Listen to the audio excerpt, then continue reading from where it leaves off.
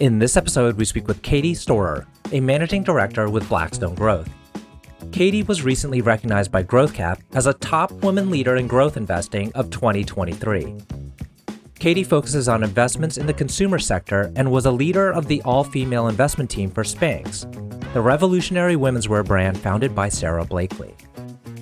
Katie has also been a leader in BXG's Talent and Development Committee, which focuses on the growth of employees and cultivating that pool of talent. Blackstone Growth is Blackstone's dedicated growth equity investing platform. It is backed by the scale, operating expertise, and global reach of the world's largest alternative asset manager. I am your host, RJ Lumba. We hope you enjoy the show.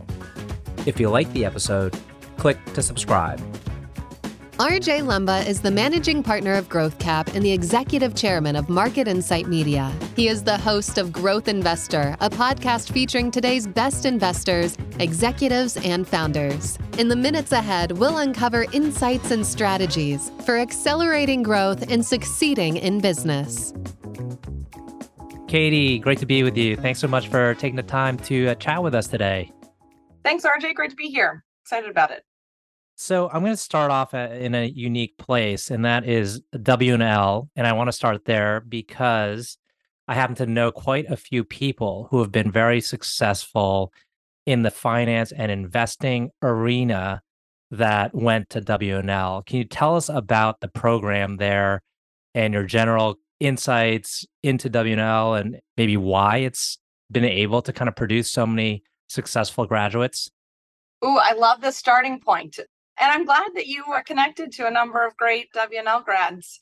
We're a small but mighty force in the city and the world of finance in particular. And so I think that creates great connectivity from an alumni base, which has been really good to see. So when I went to W&L, and what I really appreciated about the education was that I wanted the liberal arts experience, but I also wanted an undergraduate business program.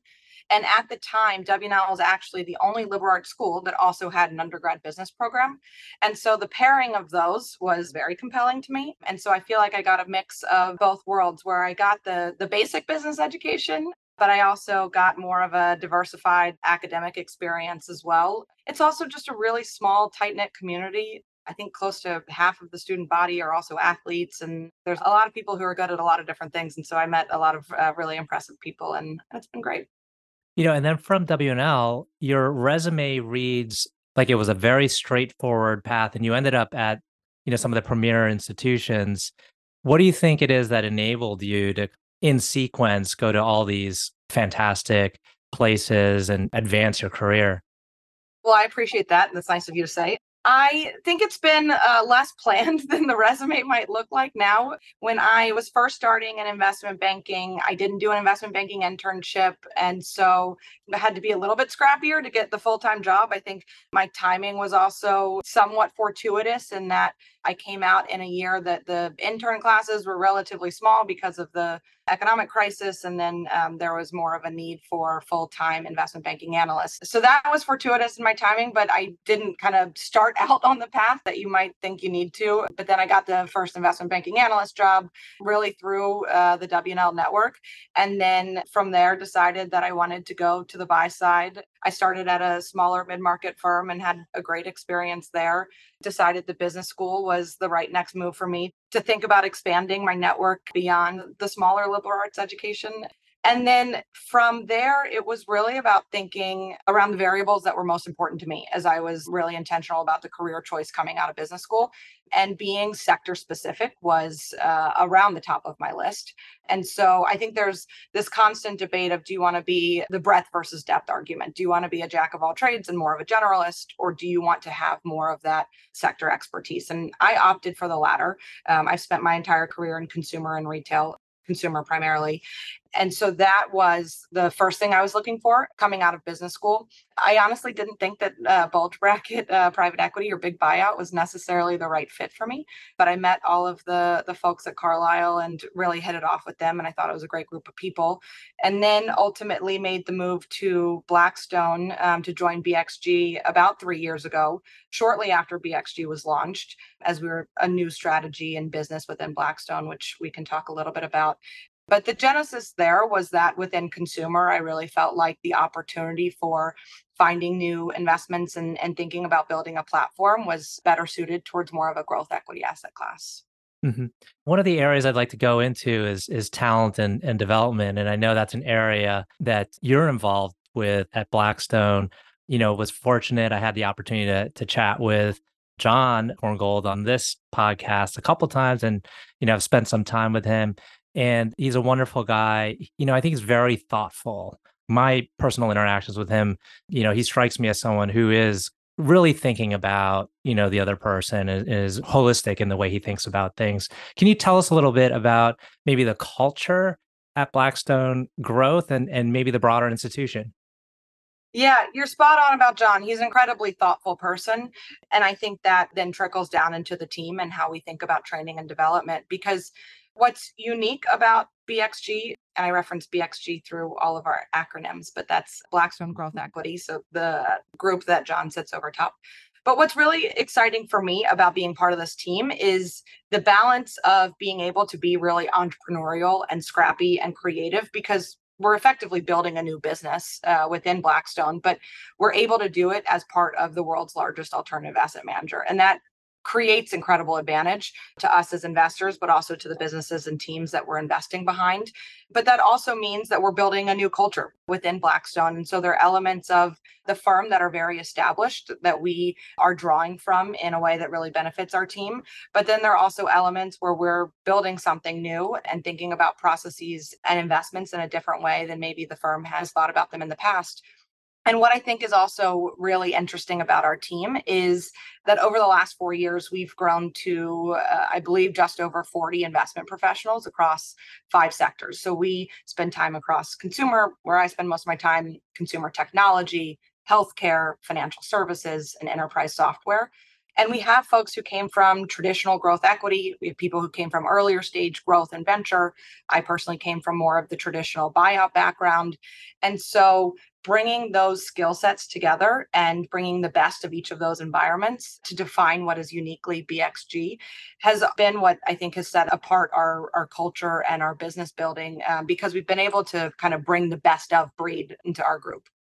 Now, let's head into consumer. It's always an exciting area for me to talk about because I mostly spend time talking to folks in the tech space. And so consumer is kind of like a breath of fresh air. And there's brands that people know about. So it's kind of nice to talk about those. And you are currently involved with Spanx and Supergoop. Can you tell us a little bit, maybe an update on how those investments are going? And then also, what you're most excited about in the consumer space?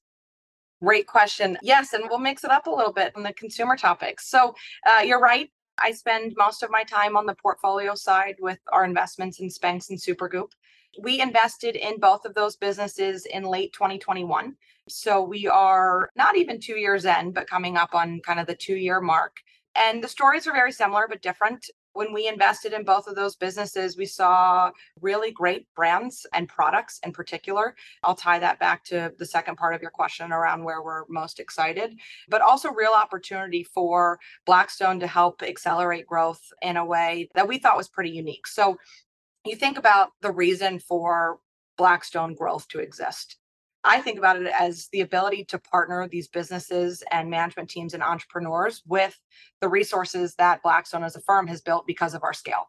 And so we have a portfolio operations team that have a lot of functional areas of expertise. So that's a talent development team. It's a brand strategy and transformation team. We have a procurement team that helps with FedEx savings. We're one of the largest owners of global logistics platforms. And so when we're thinking about new investments, I want there to be a real reason for Blackstone to be the right home for that business. And so that's what we looked for in Spanx and Supergoop and really what we could do differently.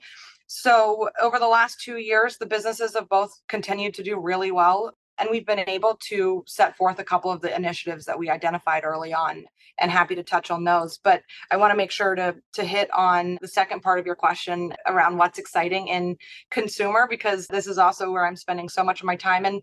And some of it is similar. And then if we were talking in 2020 or 2021, and some of it changes based on the macro conditions, because I think the conditions today are very different than when I joined Blackstone.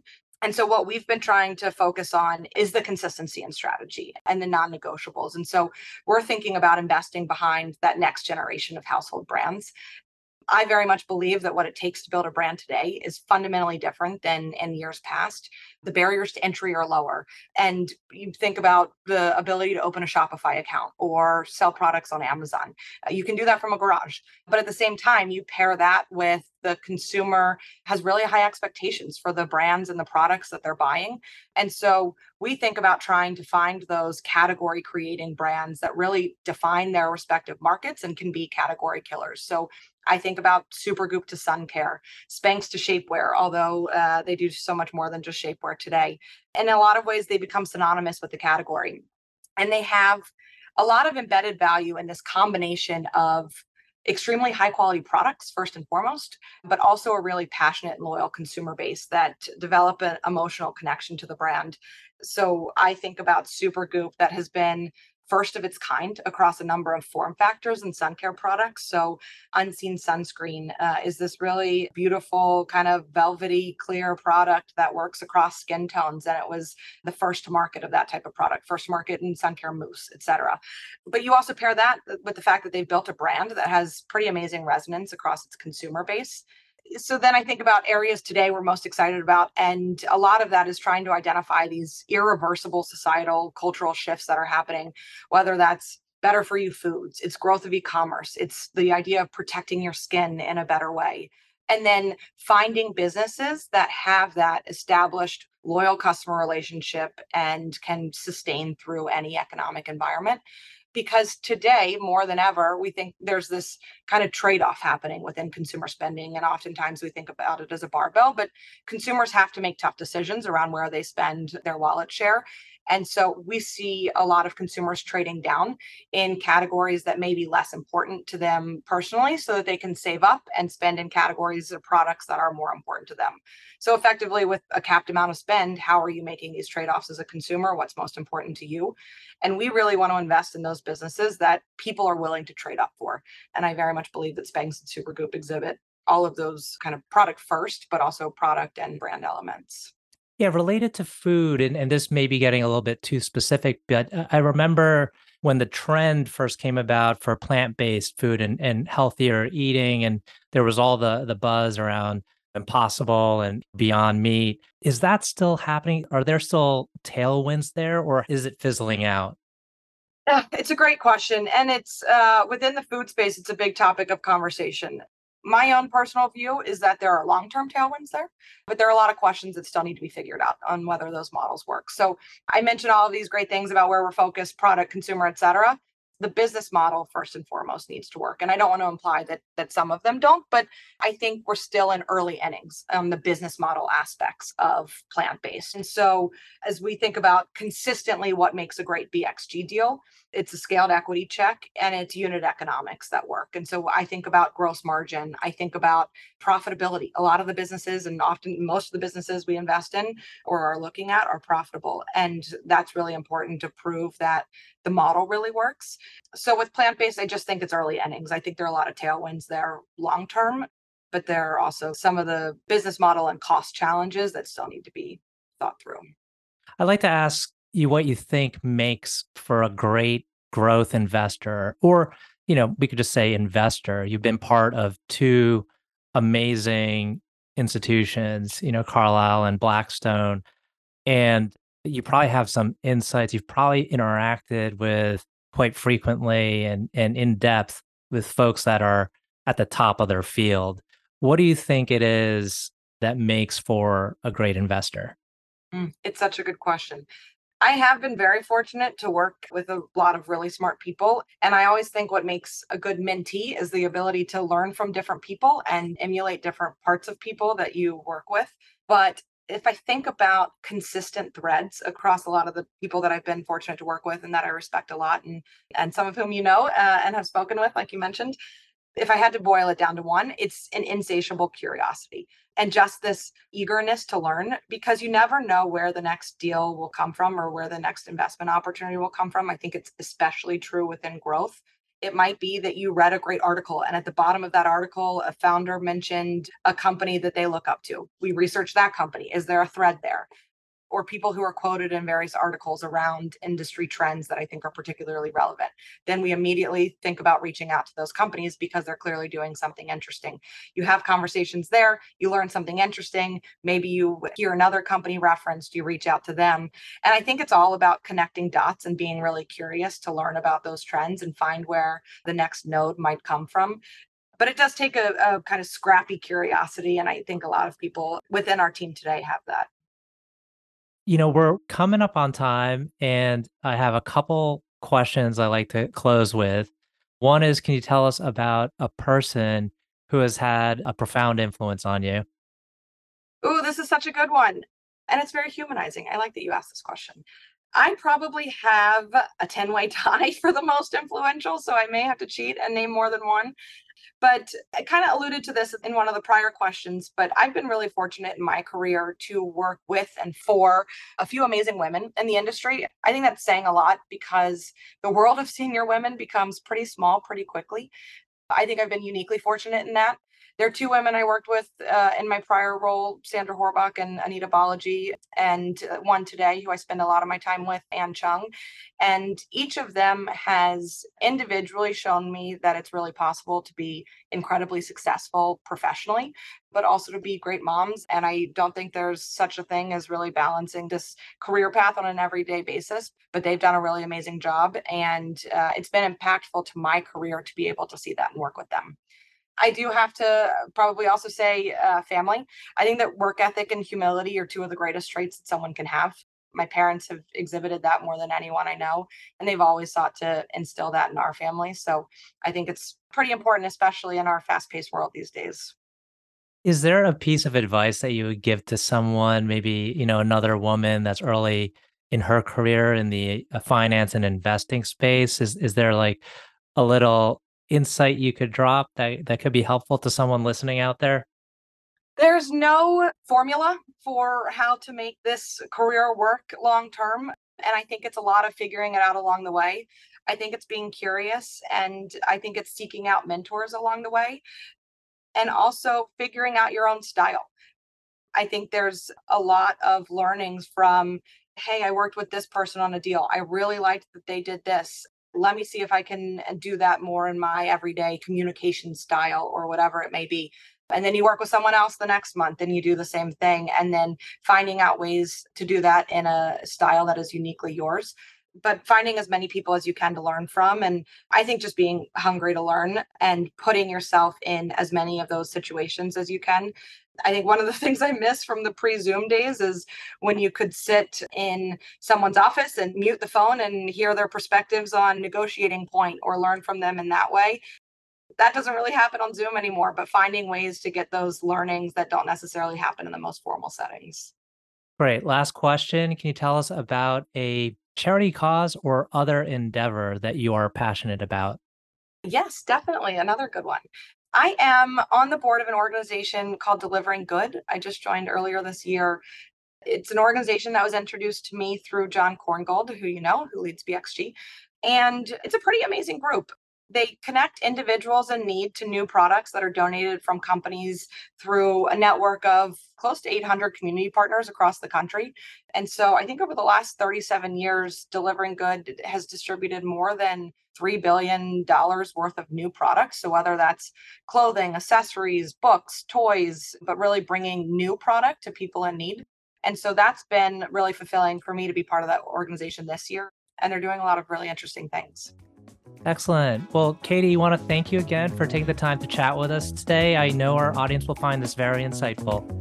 Great. Thank you, RJ.